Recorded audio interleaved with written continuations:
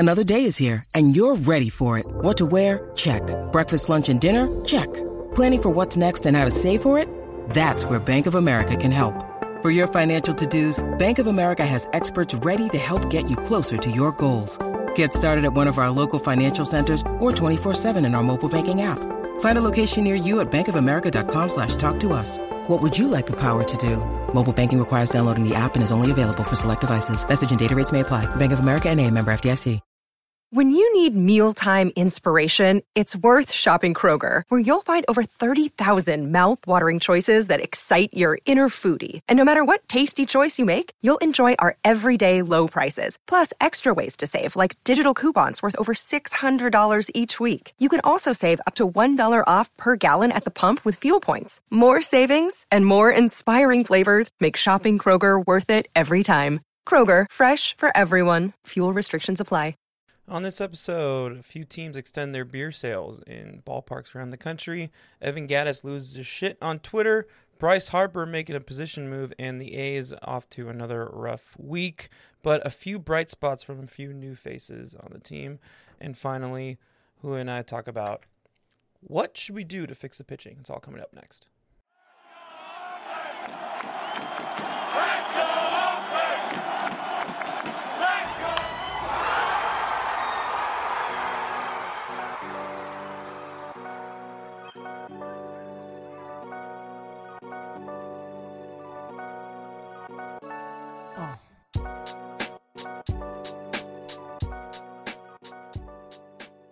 Welcome back to the Town Tailgate podcast. I'm Chris. That is Julio across from me. What up? In person. Say hi, Julio. Again. In person again. 2 weeks in a row. Yeah, this is going to be a more regular thing because we have softball games on Thursday, which is pretty cool. Better for you guys. I don't know, Julio. Do you think that we had better chemistry in person than? I feel like we've been doing it for so long. It's the same thing. Yeah, it's same. It's just easier technology wise. This is way easier to record. Yeah, way easier to edit too. Yeah, and especially like the first episode we did. I know we had issues because my internet was kind of hitting the shits. Yeah, that's just like that Oakland A's pitch. You know what I was? Oh God. You know what I was listening to recently? It was or watching, I guess. I was like looking at Alex posted something on the Ricky Blogs, Twitter, and I was like, man, I forgot that we did that episode last summer. Like, let me go watch it on YouTube. Remember his internet kept on fucking up? It fucked up like 3 times during that, and we had to keep on redoing it and like picking it back up. That was an interesting podcast episode. Anyway, sorry. Episode 72. We're brought to you by the Fan First Podcast Network. Follow us on Twitter at Town Tailgate. Check out the Oaktown Boys, who are also on this feed. They just put an episode out 2 days ago. And we're going to do a crossover episode with them soon. Should we just jump into it, or is there something I'm missing? Yeah, man. Let's do it. I think we got a fun episode today. Let's do it, man. Yeah, brother. All right, big three. First off, the most important story of the week in baseball.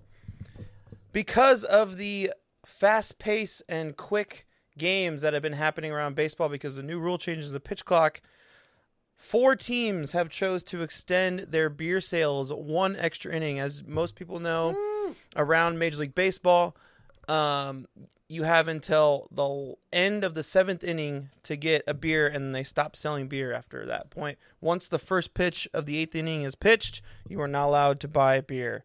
Well, the D-backs, the Rangers, the Twins, and the Brewers have extended that to the end of the 8th inning. So if you live in those cities, you go to those games, you can buy beer until the 8th inning. Good for you. The Orioles have actually already, I found this out reading this article for this podcast. The Orioles have already been doing that. They've been doing that for the past 2 seasons. That's because they had a game that went into 19 innings, like in 2021, and fans complained that they didn't get to drink beer during that time. So they extended it. So they're already things. So 5 Major League Baseball parks. I'd imagine this is going to start happening more and more. Ideally. Well, the thing that's not fair is all these teams are playing good right now, so they don't need the booze. Like, they need to have this for Oakland. Oakland should just not stop selling booze. Well, the problem with Oakland is that only half the concession stands are open, so they definitely need to do it, because if they're only going to keep half of them open, That's even, you have to stand in the line. Like, you're totally fucked if you're standing in line in like the end of the 6th inning and it takes the entire 7th inning to get to the front of the line. And you're screwed no matter what. And I just love that this became a national-wide news because it was it was on the ESPN app's like top stories. Literally last week we were just talking about this because the pace of play, there was going to be adjustments that had to be made, and lo and behold, sure enough, the first adjustment we're seeing going in place is alcohol sales going past the 8th inning. You know what? I'm convinced that a writer for ESPN, actually this is the Associated Press wrote this article, but ESPN picked it up. I'm convinced that the Associated Press heard our podcast. And they decided that moment that they were going to make this a major news story so that other teams couldn't do it.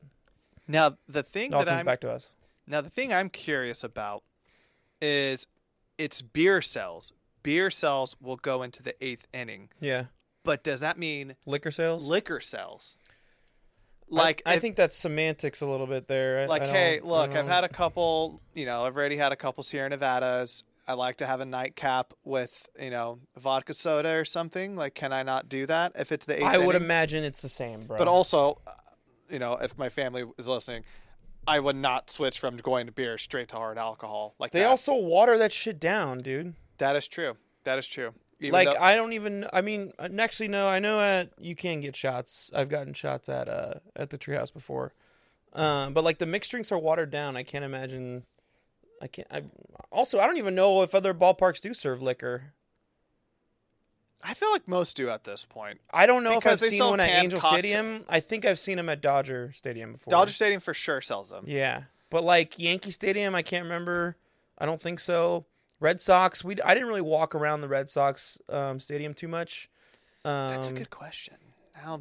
Yeah. I'm trying to think if Anaheim does. I feel like they probably do because there's nothing to do there, so you got to get drunk to get through the game. But I can't remember off the top of my head seeing one or buying any myself.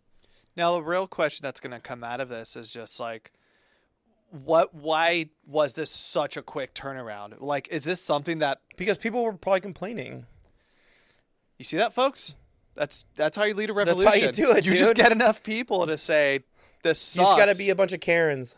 Yeah, exactly. Now, I'm just kind of curious, like, this was, like, the first thing we saw in the in-person stadium experience where we're like, this was going to be one of the first things affected, is just, like, they're not going to be able to sell as much booze and they're going to be losing money. I'm a little surprised that they didn't account for this in the first place when they made the changes. I feel like they don't...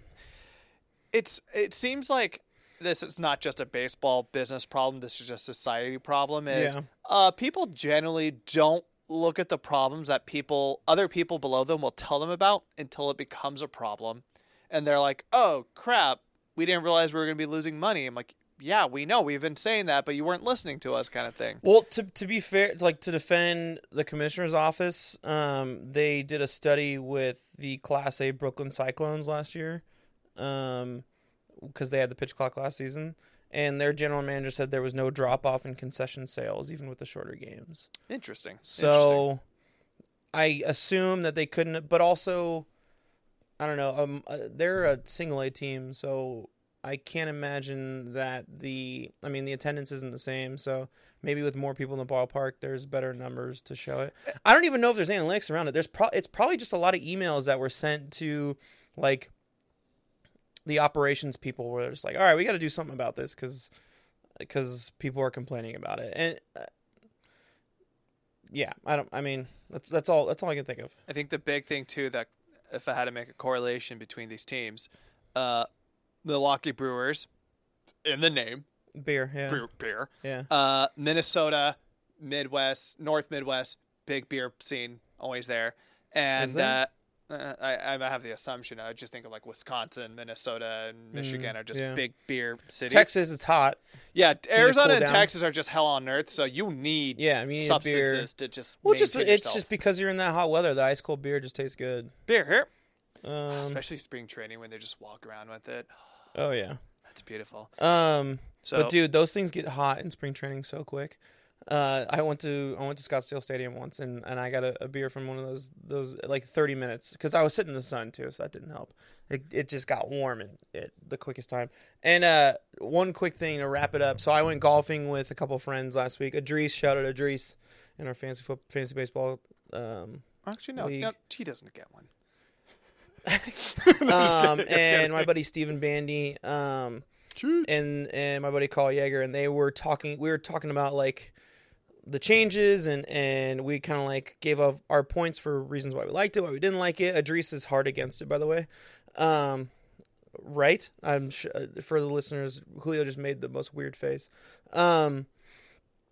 Cheech went to a game. Stephen Bandy went to. Sorry, that's his nickname. Stephen Bandy went to a game recently at the Giants Stadium, and that was his biggest criticism of the new rules: is that the game went by so short. He was only able to get one beer because he looked up and like when he was a third left of his beer, he was like, "What the hell? Like it's already the seventh inning," and he tried to go, and he just like didn't get to the concessions in time. So it amongst at least our generation, it's well known. Remember, that was one of the first things I told you when I went to the opening day. It was like, yeah, the beer thing is a real problem. Like you really got to be on top of that, otherwise you just forget and you only get one in. It's either that or teams need to adapt with technology. So hopefully that's going to be the next step. I don't see that happening this year at this point. What do you mean adapt with technology? Well, like making the convenience of going to a stadium and ordering easier than having to get up out of your seat. Yeah, like what you talked about last week. Yeah, like all these stadiums have 5G Wi-Fi now at this point where you should be able to like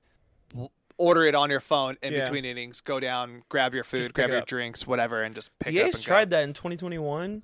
Remember when like you were spread out and all that? Yeah. But the Angels the did app too, yeah. crashed during opening day. Yeah, I think the same thing happened in the Angels Stadium. We tried it one time, and it is like we ordered it, but it didn't go through. Yeah, you did it through the ballpark app. Yeah, and it's like maybe it's a launch of they're trying it, and maybe next year it'll be around. Like obviously you got to try it and see if it works. If it doesn't, it doesn't. But cheers. Let's wrap it up with a cheers. Woo! Boom. That was loud. Sorry, all right. All right, moving on. You can take this one because you know more about this than I do. Evan Gattis went a little wild on Twitter the other day on all days Easter. Why don't you remind the listeners of who Yes, Evan of course, Gattis of course. exactly is? On Easter Sunday of all days too, because he has risen. Of course. Evan Gattis, if you do not remember him, he was kind of a folk hero of Major League Baseball.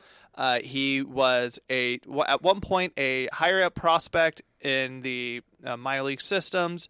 Kind of fell off of that track, had some substance abuse problems all these years, and eventually he was working as a janitor at a high school over in New Mexico. And then eventually he got called up. He found his way back in, and he was, I remember him for his time with the Atlanta Braves. He was a catcher there for a good chunk of time. He eventually got traded to the Houston Astros. He won a World Series there in 2017. He had a pretty solid career. Why is he back in the news, Julio? Well, because he said some wild shit on Twitter. He went out on Twitter on Easter Sunday again and fully admitted that, yes, the Astros knew every pitch that was coming almost every time, and it was all through the sign stealing scandal. Of course, we already knew that, though. Yes. The other thing that came out that was pretty really wild. Breaking news 2 years later. Yeah, way to go, Evan. The other thing that's been pretty wild that he came out too was he was juicing. Like he was on performance-enhancing drugs throughout that whole season. So, how did he not get caught? That's the real question. I do not know. It's like I don't know. You're just a washed-up backup catcher at this point. So you just didn't get drug tested? Yeah, that's my best assumption. But he pretty much came out and it was like admitted what we all knew. But it was interesting to hear. He might have been the first player admission from that team to come out and say it. I know there's investigations. I don't know if, but the thing Mike Fires, but but like he wasn't on that team though. Was he on that team? Oh no, he wasn't on that team. Yeah, but he was like, I think this is the first positional player to come out and admit it. I know Carlos Beltran. I don't know if he actually came out and said anything. Same was like with, I remember Alex Bregman pretty much was just like ho-hum about it. Same as the rest of those guys. So it's interesting to hear a player's perspective from it.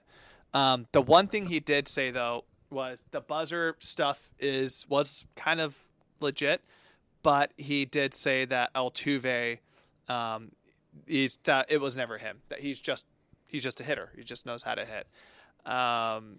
So for one, I think that kind of what we're going to look at this from going forward is just like, how are we going to look at this guy? Mm-hmm. I think we've all kind of looked at him as kind of like I said, kind of like a folk hero because like this guy was a nobody. He was a high school janitor, and he made it up to the majors. He won a World Series. He had a successful So career. you tell me if I take roids, I can play professional sports? Yeah, I know. Like, what the... Sick. I know, it's kind of crazy. It's a pretty crazy story. Think you can buy them on Amazon? Probably. They're probably just called something else, and they just labeled it as Nice.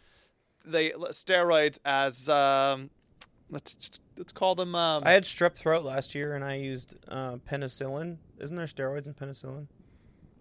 I think so. Nice. I've been Think roided so. out before then.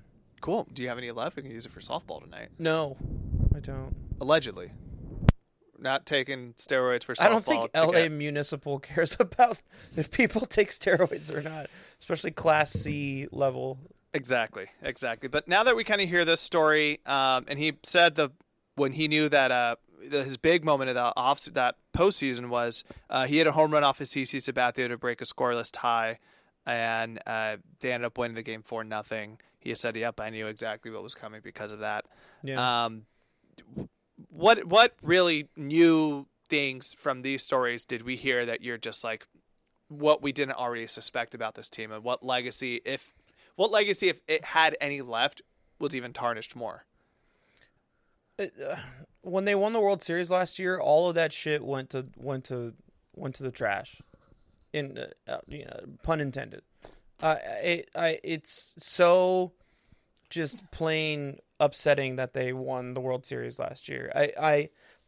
We'll 20 years from now we'll probably get like some like Last Dance like 3-part documentary series about it, and it'll be like this big thing, but then the last episode of the series it'll make them look like heroes because they won the 2022 World Series. So it's like, oh, but we did it like without cheating, and so we were the real deal. And it's just like, it's so sad. Everything about that storyline, they've gotten all of the luck in the world in terms of not being ridiculed in the public eye, because when it came out, the pandemic hits right after that, so they get totally fucked and they don't get to get berated that season afterward. And then they go to the ALCS championship 2 years in a row, and you're like, okay, this is interesting. Maybe they are legit good. And then they win the World Series next year, and it's like, or last year. It's just like, it's the most frustrating thing in the world as someone who absolutely despises all cheating, especially in this game, because this game has an unfortunate,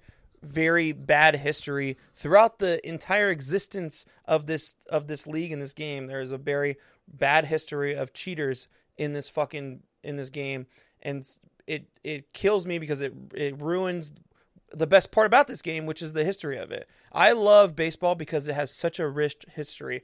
It is America's game to its core. It's the first ever invented game from Americans. It's the first ever professional league. It's been, for majority of American history, the biggest league, professional sports league in the country. And when shit like this happens and it gets brushed under the rug, it just bugs the fuck out of me. Julio, you know this firsthand because you know my take on steroid users and how our generation just keeps brushing that under the rug because it's like, oh, well, these are my childhood heroes, so I don't want to talk about them that way. And it's just, I don't know. You don't say a damn bad word about Brady Anderson, you monster. Cheaters, I just can't stand it in this game, and how they can just prosper off of it.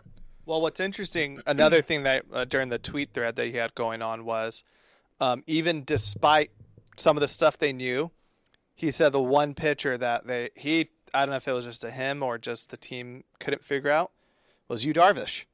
But I think interesting. Yeah, but I think with him, didn't he have a down year that year though?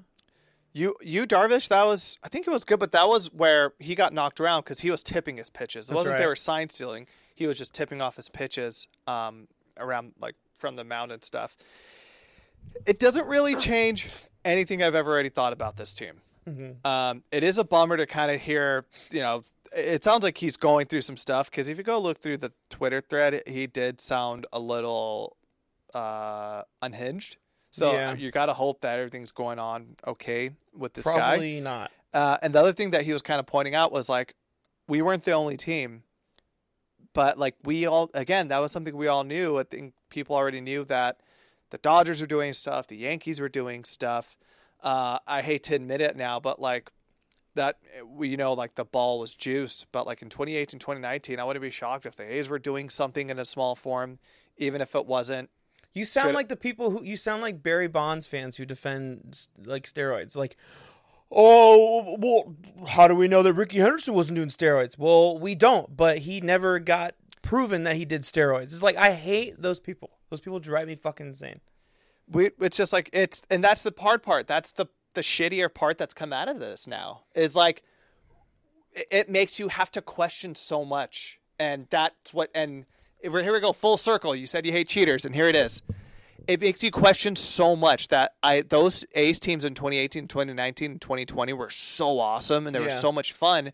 And now, like, because of the shit that happened, I'm sure. Look, at the end of the day, I think they were just a good team. But like because of the circumstances of that time, you're like, crap, were they doing something? Were they cheating somehow? And that's not fair to the rest of the league. So I hope that this Astros team never gets any sort of redemption arc for the rest of baseball. I hope that. But they will, though. But they will. That's a fact. And what's going to be crazy now, too, is like when these guys' careers start ending up, it's like Jose Altuve is probably going to be in the Hall of Fame. But it's like he benefited from a lot of this. A lot of his success. He was 2017 MVP because of this. There's going to be Justin Verlander.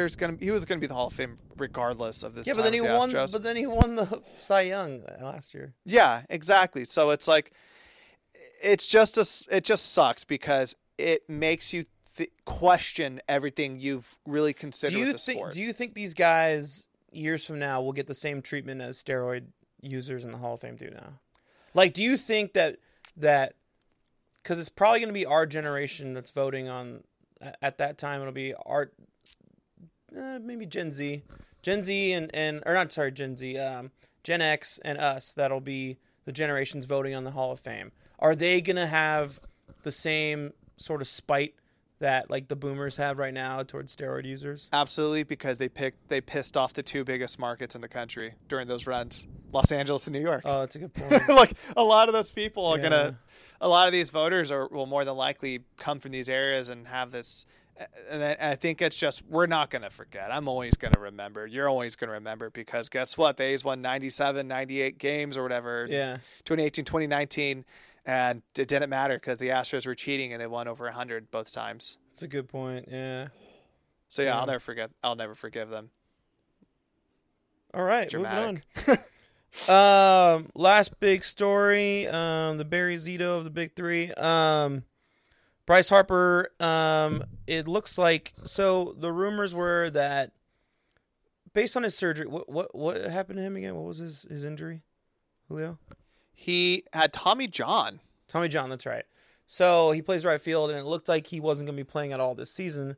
But he came out in spring training and said that him and the team have a plan for him to target like middle of the season, but he's not going to play in the field. He's going to be DH because just like Ohtani did 2 seasons ago. On Tommy John surgery, yes, you can't throw, but you can still swing the bat pretty effectively. So that was the plan. But now he came out recently and said that he's been getting reps in at first base so he can try and play first base. And I guess so they can keep Kyle Schwarber at DH, I'm assuming, because then you have to play Kyle Schwarber in the outfield. And he's actually gotten a lot better on defense in the past couple of years compared to his Cubs years, but he's not great. So that'll be interesting. And you know it's easy to play first. Tell him, Wash. It's incredibly hard. You didn't do it right. Whatever. Anyways. Playing first base is not that hard. Tell him, Wash. It's incredibly hard. As I'm looking at the Moneyball poster in front of me. This kicks ass. But then, what are they going to do with Rhys Hoskins, though? He's a free agent. No. I mean, but this season. He's done. He's done for the year, remember? He tore his knee or something, but he's a pending free agent. Should sign him. When you talk, we got Rhys Hoskins in AAA right now. He's playing in Vegas, except he's a lefty. Except he's been playing a lot of catcher, which I don't understand. So yeah, he's a pending free agent. I personally love this move. I hope this is just becoming this works because I was reading an Athletic article about it last night, And one of the things that Bryce Harper was saying is kind of the initial hesitancy about potentially ever coming into the infield, at least first base specific, was like, I'm not your typical first baseman. I'm not that tall. When you think of say, first baseman, you think of, huge guys like Matt Olson, or you think of like big targets. Freddie, big targets. Bryce Harper isn't that big. I think he's like maybe 6'1"-ish. Fact check that in Keep a minute. going, I'll look up. But the biggest thing that article was pointing out, and it makes a lot more sense, is going into the future, it's going to give them so much flexibility with that lineup. Because last year, he was hurt at the beginning of the year.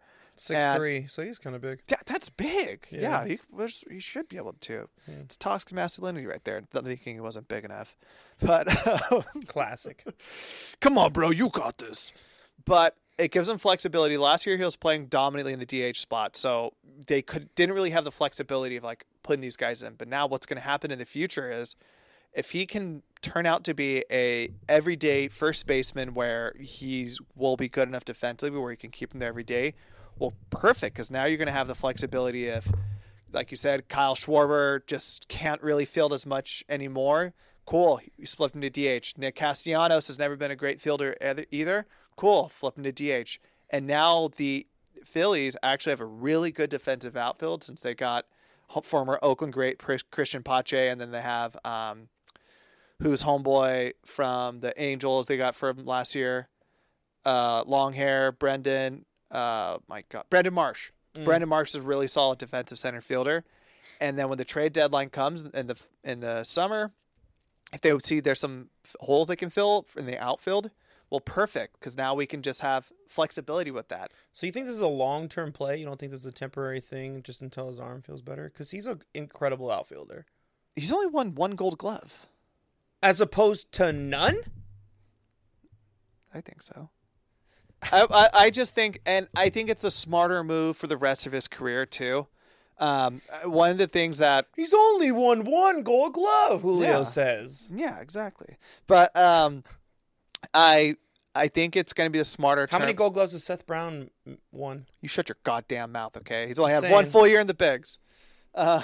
Christian Pache has a Gold Glove. No, he doesn't. Yeah, he does. He won a Gold Glove in 2021 at the Braves. Just keep going. It doesn't matter. Oh, now it doesn't matter. Well, because I mean that's not relevant. I'm thinking of like piss poor outfielders. Oh yeah, of course, that play outfield every day. But God damn, you made me lose my point. But good, because you made me lose mine.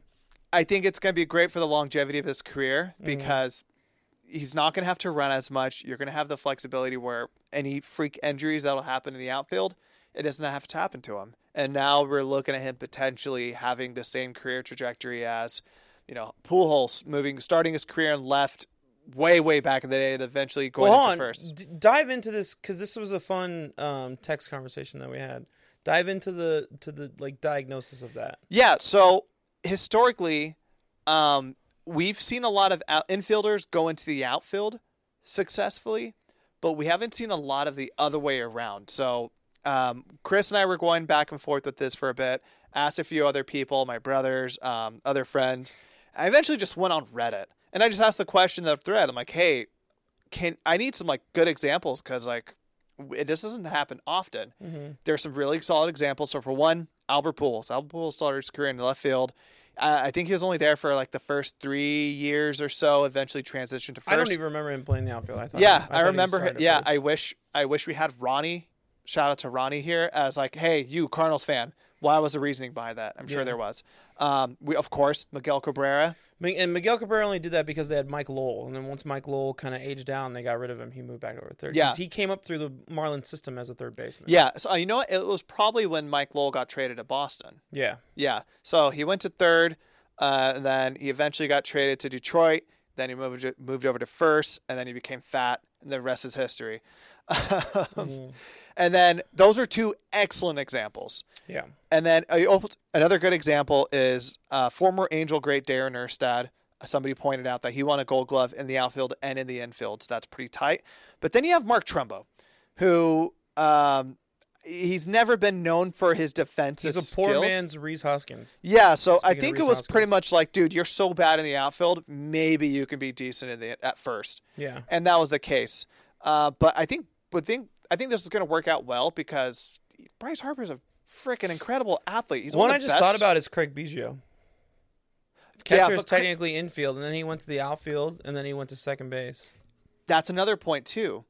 Bryce Harper in his old high school years, he was a catcher, and the decision was made for him to move to the outfield because they wanted to save his legs.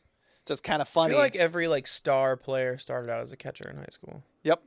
Kind of insane. Josh Donaldson was a catcher. Yeah, bro. Oh, he was a catcher throughout the farm system too. Kenley Jansen was a catcher. So Craig Biggio won Gold Gloves 94 to 97. I don't know what defensive positions. I have to look that up right now.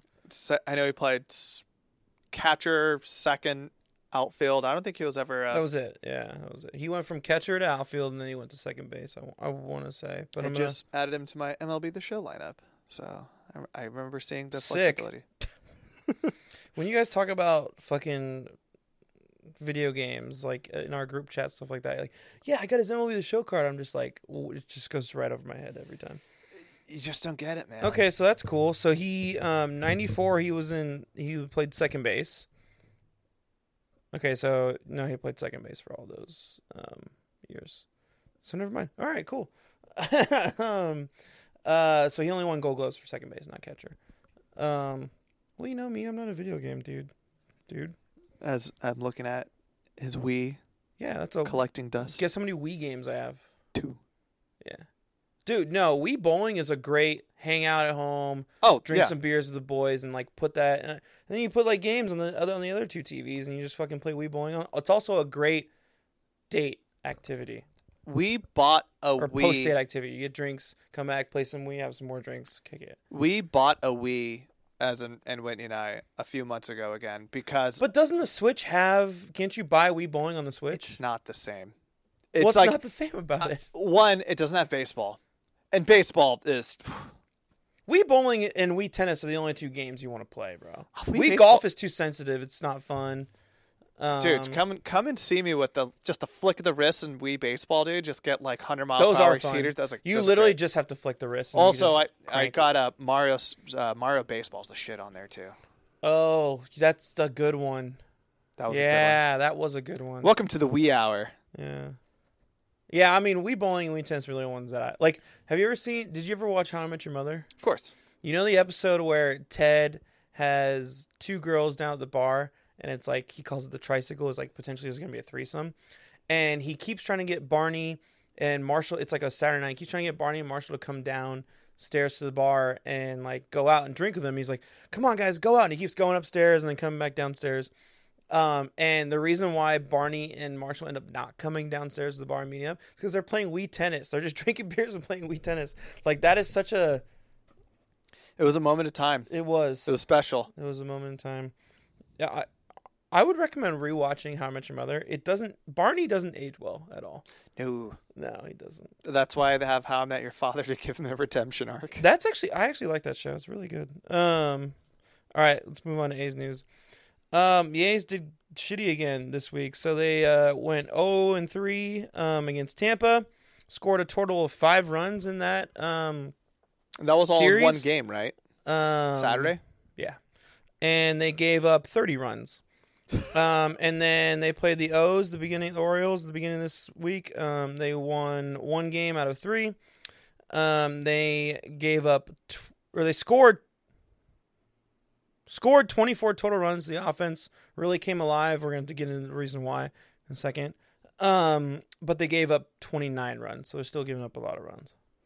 4 games. It was a 4-game series. Sorry. Yeah, that's all good. I read that wrong. They went 1-3, not 1 win, 3 losses. 1 win out of 3. Yes. Yeah. I mean, we're going to talk in big detail after the break about the concerns of that, because giving up 30 runs and 29 runs in 2 series is pretty insane. But the small ball picked up in the series against the Orioles. Look, the Rays are just a really fucking good baseball team. They're 13-0. They're well-rounded. They have gold glovers all over their fucking all over their fucking roster. So, and they have really good, obviously, pitching. We faced Shane McClanahan, who was a stud, in one of those games. That's a tough one, but the Orioles, who I think are a lot better team this season, we're able to score 24 runs, all mostly on small ball, is pretty impressive. Everybody hit in that series. I'm not kidding you. Last night's game, Wednesday night's game, I jumped out of my seat when they did a double steal. Yeah. Where Nick Allen took third and Esteury Ruiz took second. Oh no, Ramon It's about took third. time they did it. You said it, like they weren't taking those opportunities. Yeah, and I think this is the key to success. This is how this team is, like, at least going to be competitive. And I think that's the most we can really ask for as A's fans. How good is this team going to be? We don't know, but realistically, they're probably not going to be good. Mm-hmm.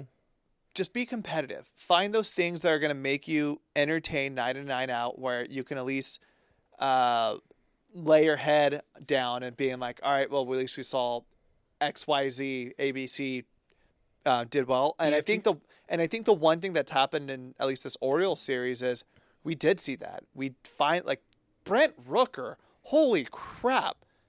Brent Rooker hit, 3 home runs in this series? Yeah, so let's get into that. So in the last 3 games, he had scored 4 runs, 6 hits, 3 of them were home runs, 9 RBIs. He just was on fucking fire against the Orioles. Yeah, he looked great. He was the only non-small ball player on our team this week. Esteury Ruiz today hit leadoff against Cole Irvin, lefty against righty. And he was awesome. He went, 3 for 3, 3 for 4 today. He had a couple steals, or he had a couple hits. And he was cold pretty much all week. Pretty much since we talked about him last week, he was cold all week. Yeah. So to kind of see that production coming from him, especially at the top of the lineup, that's exciting. And Tony Kemp is always consistent. He always gets big hits when you need him, but he's not consistent as a hitter. He's consistent as a clutch hitter. If that makes sense. Yeah. We're starting Carlos Perez behind the plate, had an awesome game last Ryan night too. Noda cooled off, which is upsetting because I was a big Noda fan after last week. Noda, no doubt. No doubt. Well, there's doubt now. I guess so. It's just nice to see, and I think that's the thing that's going to keep us at least contempt for the season. If you're starting to see these guys and Ken Waldichuk had an awesome game yesterday. Yeah, he had 107 pitches, which was great to see Kate kind of have some faith to let him go. And to let these guys learn. I think today it kind of backfired with Aller. He kept him in a little bit longer, but it's like at this point in these guys' careers, there's no other way you're going to let them learn than by just leave them out there in the fire. Yeah, Dubchuk went 6 1/3 innings, gave up 5 hits, 3 runs, walked 3 guys and 3 strikeouts. That's a quality start for a young guy. Coming off of his last start, its first 2 starts are terrible. Good, it's good news, yeah. But I mean, 1 out of 7 good starts for pitchers is not. Kyle Muller had a decent game going, and then he put on 3 guys, and then the bullpen just failed him. In that game on what was that, Tuesday? Was that Yuri's Familia came in and just? It was him, and it was no, wasn't Yuri's Familia? Wasn't that today? Maybe I'm tripping. Yeah, he gave up 6 earned runs. No, dude, it was fucking Jimenez who like totally blew it on That's that who it one. was. Yeah, because I have him on my fantasy team and it's not good. Which was like shocking. It's just I don't know what to after like 2 quality starts from Muller last week. I just don't know what to make. I think of it. One, and I don't know if you're we'll talk about the pitching stuff in a little bit. Sure. Unless you're ready to segue into it now. No, we'll do it after the break. But it was some interesting stuff that happened there. But I think the one thing that we were most concerned about after when we recorded last week was like the bats. And after that weekend in Tampa, we're like, it seems like it's only getting worse. Yeah. I think the hope now is that was what the rock bottom was. And that this past series against Baltimore, where we saw what this potential like DNA of this team is going to be potentially in the small ball more than it is on Yes, the long and small ball can work if you commit to small ball. Like even yesterday's game, like it was the 6th inning or something. I can't remember specifically. They laid down a bunt to move the runner from second to third. It's like, okay, let's actually play small ball. Like, what are we doing here? Like, we have all this speed on the roster. This team is built that way. Like, and the runner why was still aren't we taking advantage of it yet? That's right. There was nobody covering first, or they beat it out. No, I think they got him out at first. But there was another. There was no outs, and they had I think Ruiz was on second. And it's like, all right, let's move this guy up. And then he ended up scoring because they moved him over to third. And it just made the next two batters' job a lot easier to get him home. I mean, again, like you said it last week, like if this team is going to be built for small ball, why aren't we playing small ball? Exactly. And it's going to be an interesting ride regardless. Yeah. There's actually one thing of A's news that came through earlier. So Freddie Tarnok came over the Braves trade. Yeah. He was actually just placed on the 60-day IL. He was on the 40-man roster. Because of that, the A's have claimed left-handed pitcher Richard Lovelady from Atlanta and have placed him on Triple-A Vegas. So all that to say that A's have acquired Dick Lovelady. I had a really good take in the next segment that just ruined it. Dick Lovelady? No. We'll get into that after the break. So we're going to take a quick break and we'll be right back.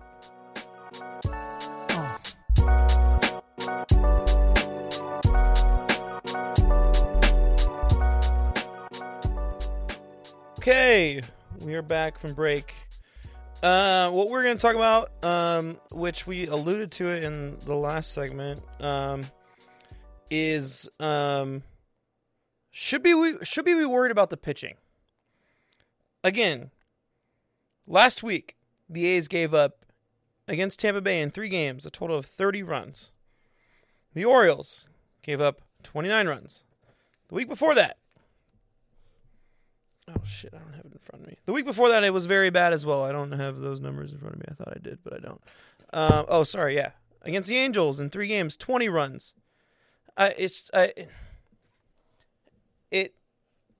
Look, these guys are young, and they've shown flashes. We talked about Kyle Muller has shown flashes, and he had a quality start this week, but, some bad things happen. Ken Wallerchuk finally had a quality start.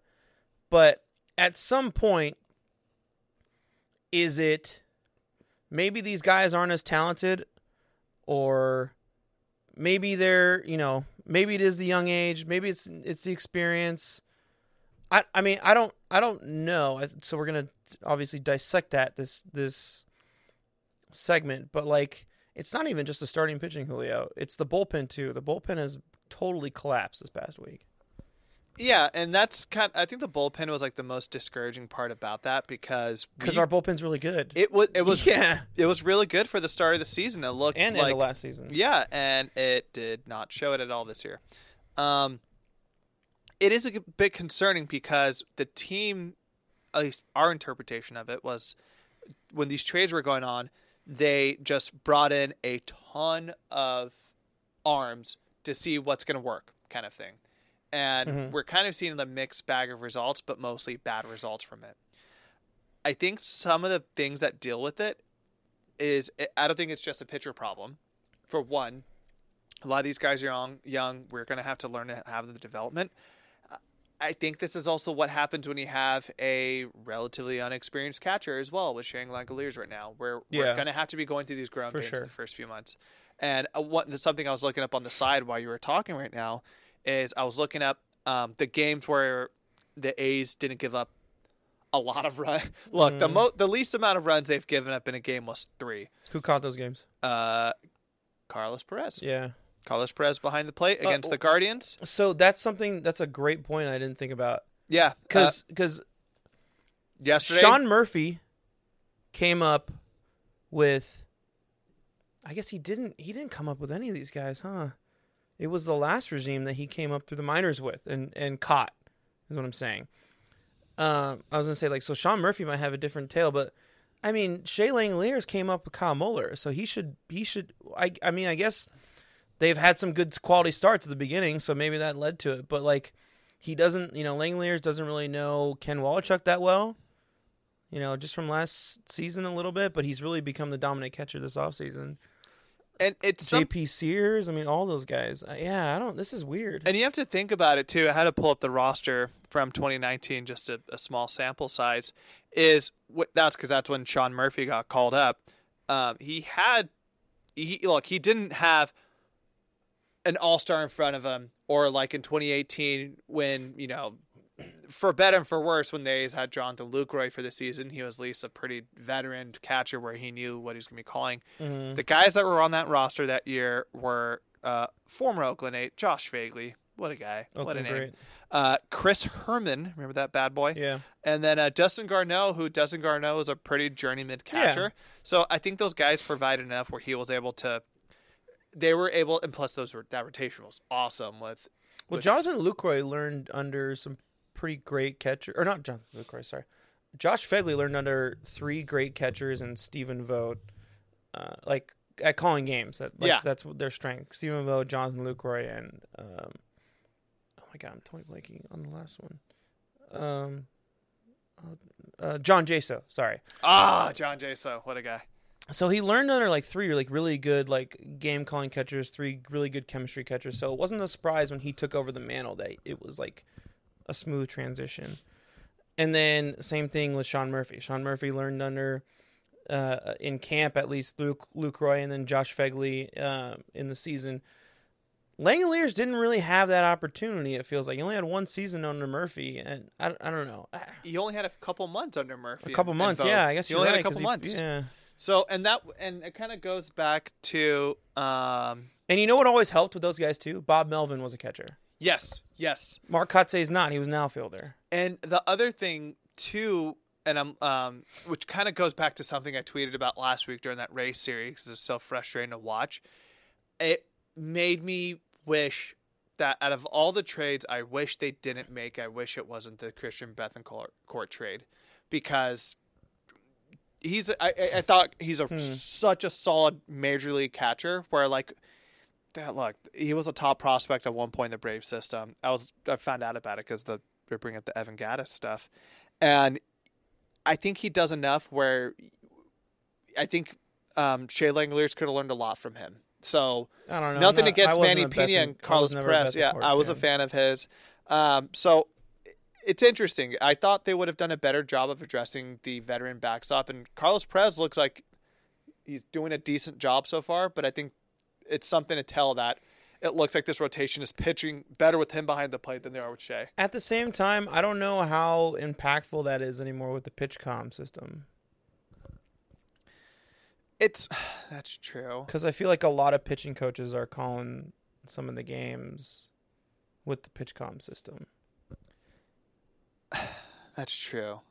But it's also, I think this is something we should keep an eye out for the rest of the month then. Yeah. If this is just a small sample size that, it's kind of interesting that guy, Carlos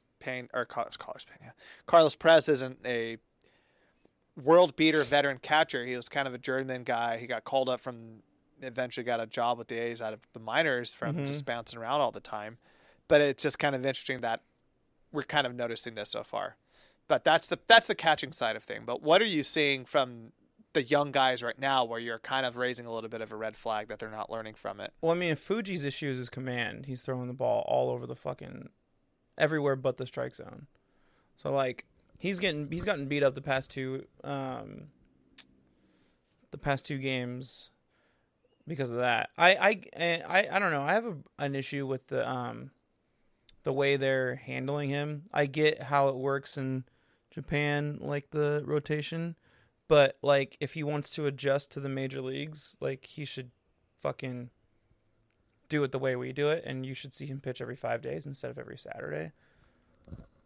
I think that, especially with a young rotation, that really fucks with the heads of the Ken Waldichucks, the Kyle Mullers, the JP Sears, because it's like they're pitching on shorter rest on some days. They don't know kind of when they're pitching.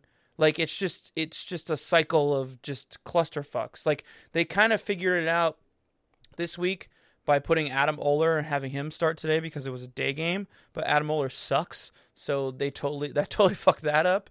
So it's just like having to deal with that situation. Them being young and having like the workload really be a part of it for the first time is a big thing. Not having a real veteran leader in the rotation to ground it. James Caprillion is older. He, I guess, is a veteran, but he doesn't have much major league experience, and he hasn't had a lot of success, like consistent success. I think if the year was started with Paul Blackburn in the rotation, this rotation would see a little bit more success. I genuinely believe that. Look at the rotations, because Paul Blackburn, people forget, he's been around for a fucking long time. He was in the rotation, obviously, with Manaea and Chris Bassett and all those guys. But he first came up kind of towards the end of the 2014 run. I remember he came up very briefly around that time. 2017, his first time pitching with the A's. Are we sure? I just brought up his baseball reference. So who was the 2017 rotation of the A's? If you click on Oakland in there, it'll show it. Let's look up the 2017 Oakland A's rotation. Mr. Daniel Gossett. Oh, wow. Daniel Gossett, Sean Manaea, Daniel Megden, just the worst. Jarrell Kahn, Kendall Graveman.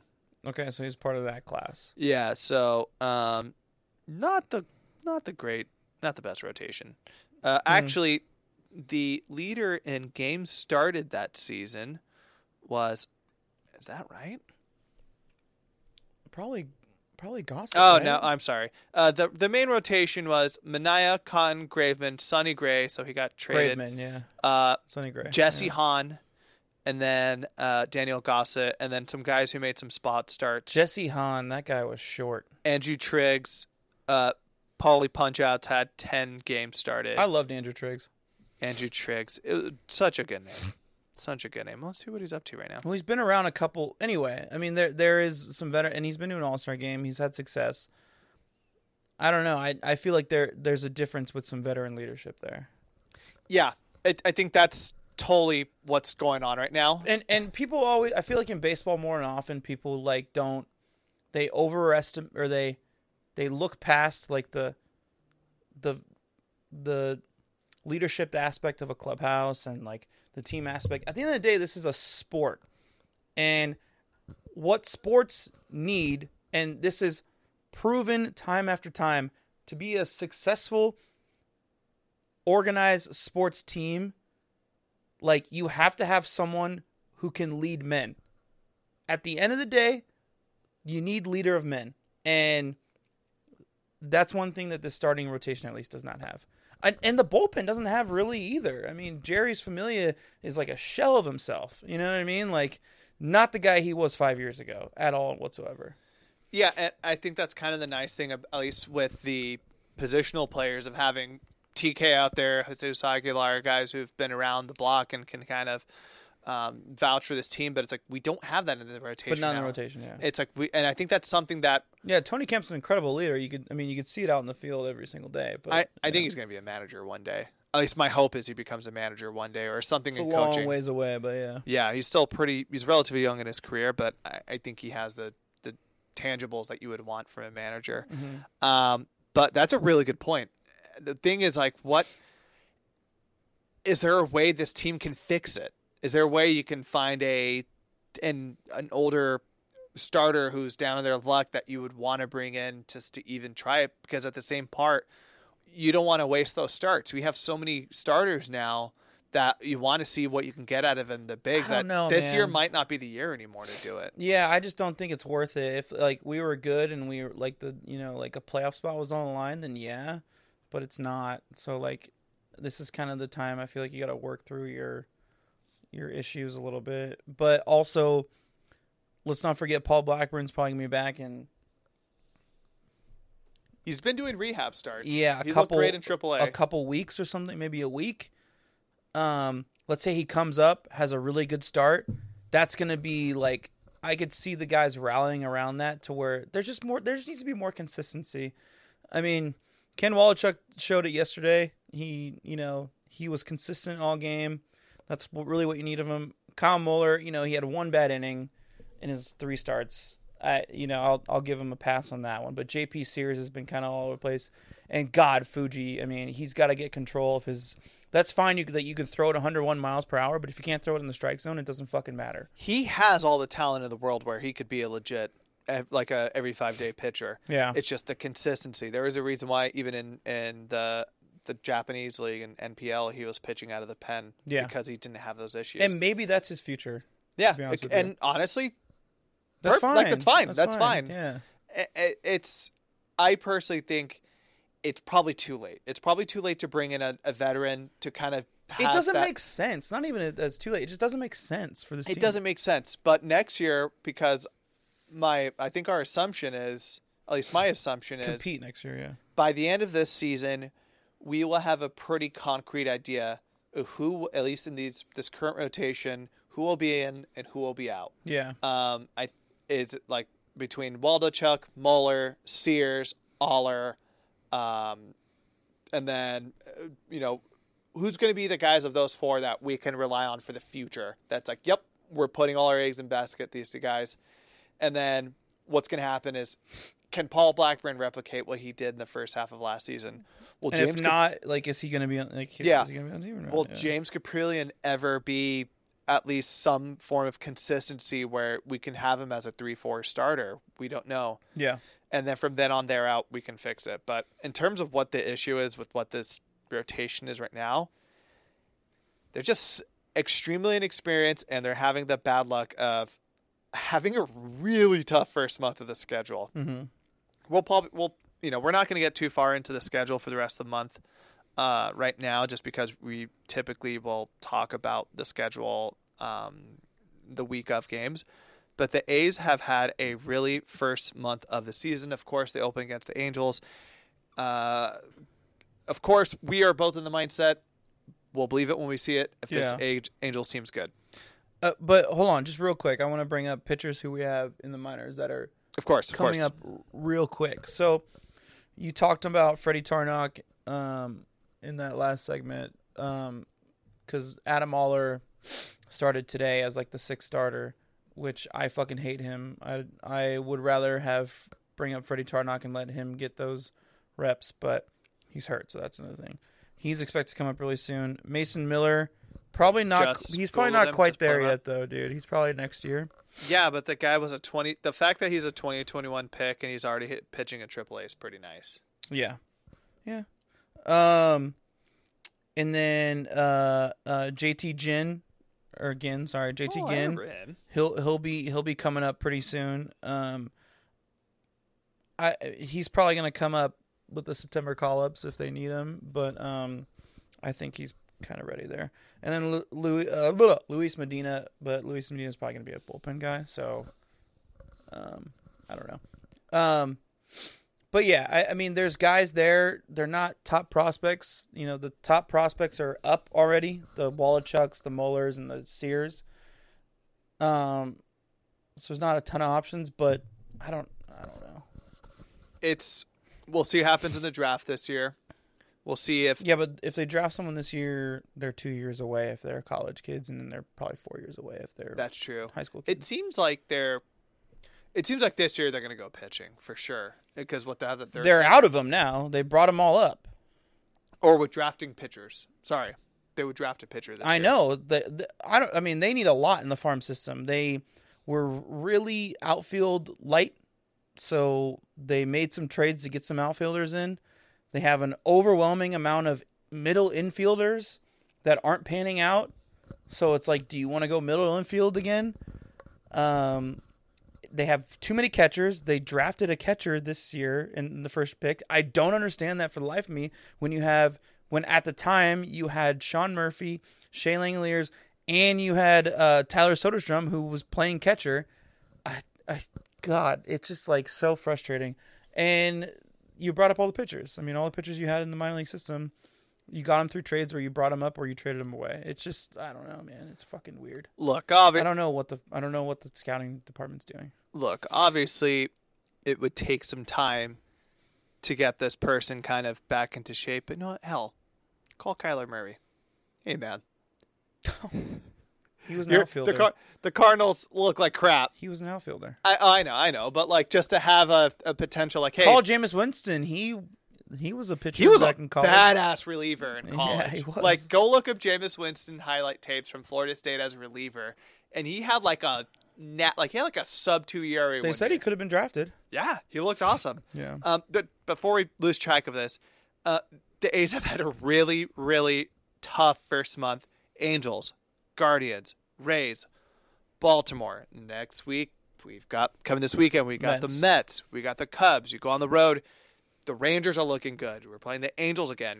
There's really no breaks until they play the Reds at the end of the month. Yeah. So I think this is just everybody's reminder, ours included too.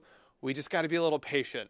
These are all really good. But we don't look. This season's not. We're not making the playoffs. We know that. But there needs to be some. They need to show some bright spots. They need to show some like positivity that we know that the front office is pointing this team in the right direction in the future. You know, and we've seen no glimpses of it in pitching on the pitching side. You know what? This schedule doesn't really let up. I'm just looking at this full thing, and it's not going to be a fun year. You just got to hope, again, stay competitive, find ways to steal some games, get in there, and we just got to find the hope. And I think it comes with the biggest part is this rotation, because this was, I think, a big factor going into it. So if we had to come out of this conversation, the biggest things are this is just what happens when you have a super inexperienced rotation and lineup, that they're going to run into these mistakes. Not only just the inexperience with the rotation, but also with catching, with Shea Langoliers not having a full year under his belt.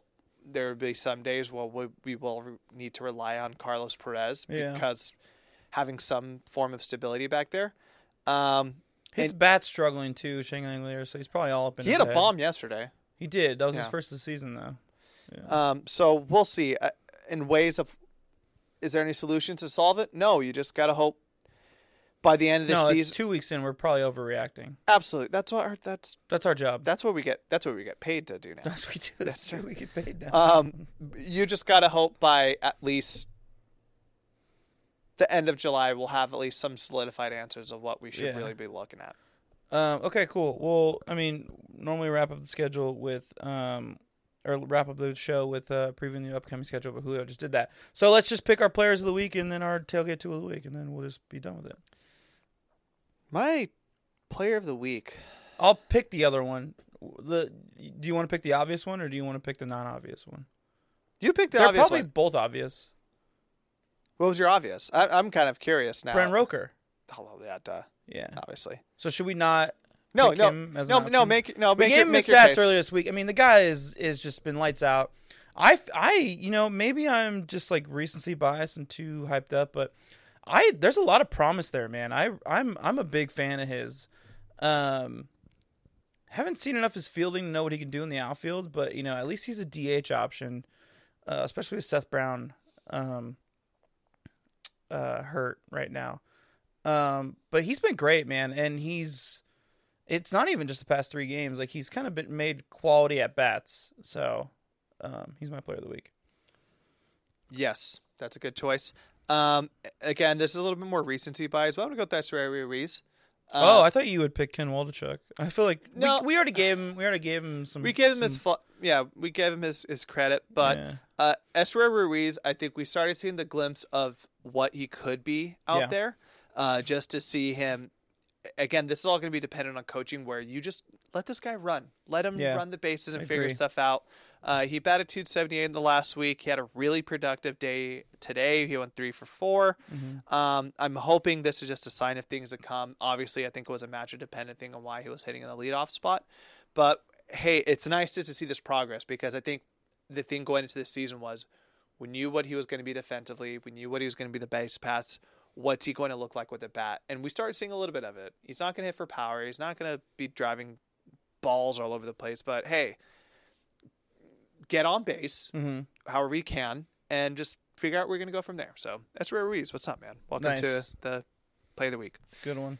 Now, my player to watch for my essential tool of the week. Sorry, Central Tailgate the tool player. of the week. Same thing. Player to watch. Whatever. Just same shit. Well, if you're new to our show, it's probably important you know. So at the end of every show, we pick a player of the week, and then we pick what we call the essential tailgate tool of the week, because we're always on brand with the theme of this podcast.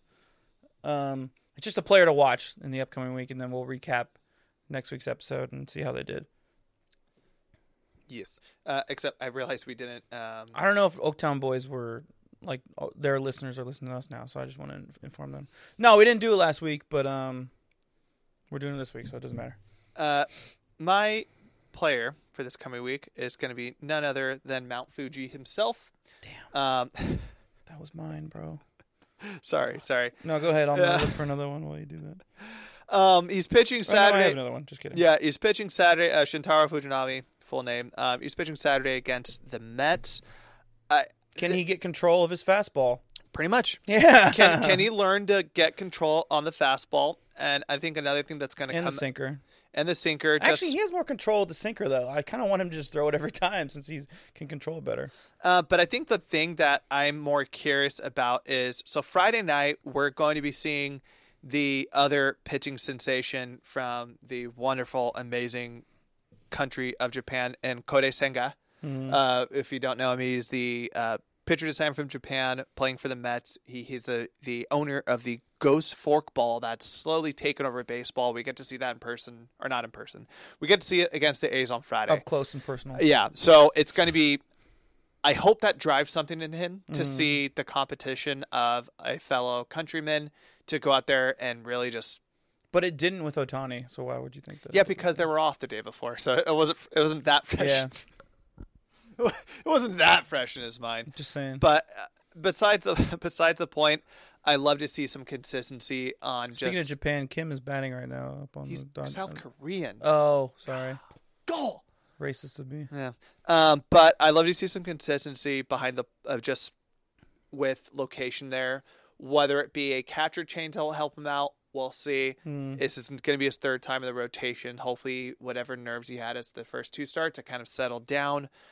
So Shintaro Fujinami go shut down the Mets on Saturday. Speaking of catcher, my tailgate tool of the week is Shea Langoliers. Let's see if he can get some quality starts out of these starting pitchers this week.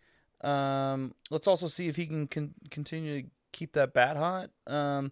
Not only for, the well-being of the Oakland A's, but the well-being of my fantasy team, because I need him. He's had some shitters on the starting rotation side, but let's see what he can do. Let's see if he can kind of figure this out. And maybe once his bat starts going, he'll calm down and maybe he can do better behind the plate. So that's mine. All right, that's going to be it for the show. We'll be back next week. Once again, we're brought to you by the Fan First Podcast Network. Follow us on at Town Tailgate on Twitter. I don't know. Last but not least, before we do the official sign off, let's go Dubs. Go Playoffs Dubs. on Saturday. Playoffs on Saturday, 5 p.m. tip off. And if there are any ESPN. Kings fans that listen to us, fuck off. I was gonna say, honestly, it's awesome. This is gonna be. I haven't looked this forward to a series in a minute. It's gonna be so much fun. Yes, I'm excited for Northern California, the Yolo County, wherever Sacramento County folks, all that. I'm glad to see them. I was gonna say, do you think that Sacramento's in Yolo County? No, but they can all go to hell because it's Dubs Nation. Yeah, so I always say I have a soft spot in my heart for the Kings. I lived in Sacramento for 5 years. The Kings, I was a big fan of those early 2000s teams, those Chris Webber, Mike Bibby, Jason Williams before Mike Bibby, Peja Stojakovic. They got me into basketball.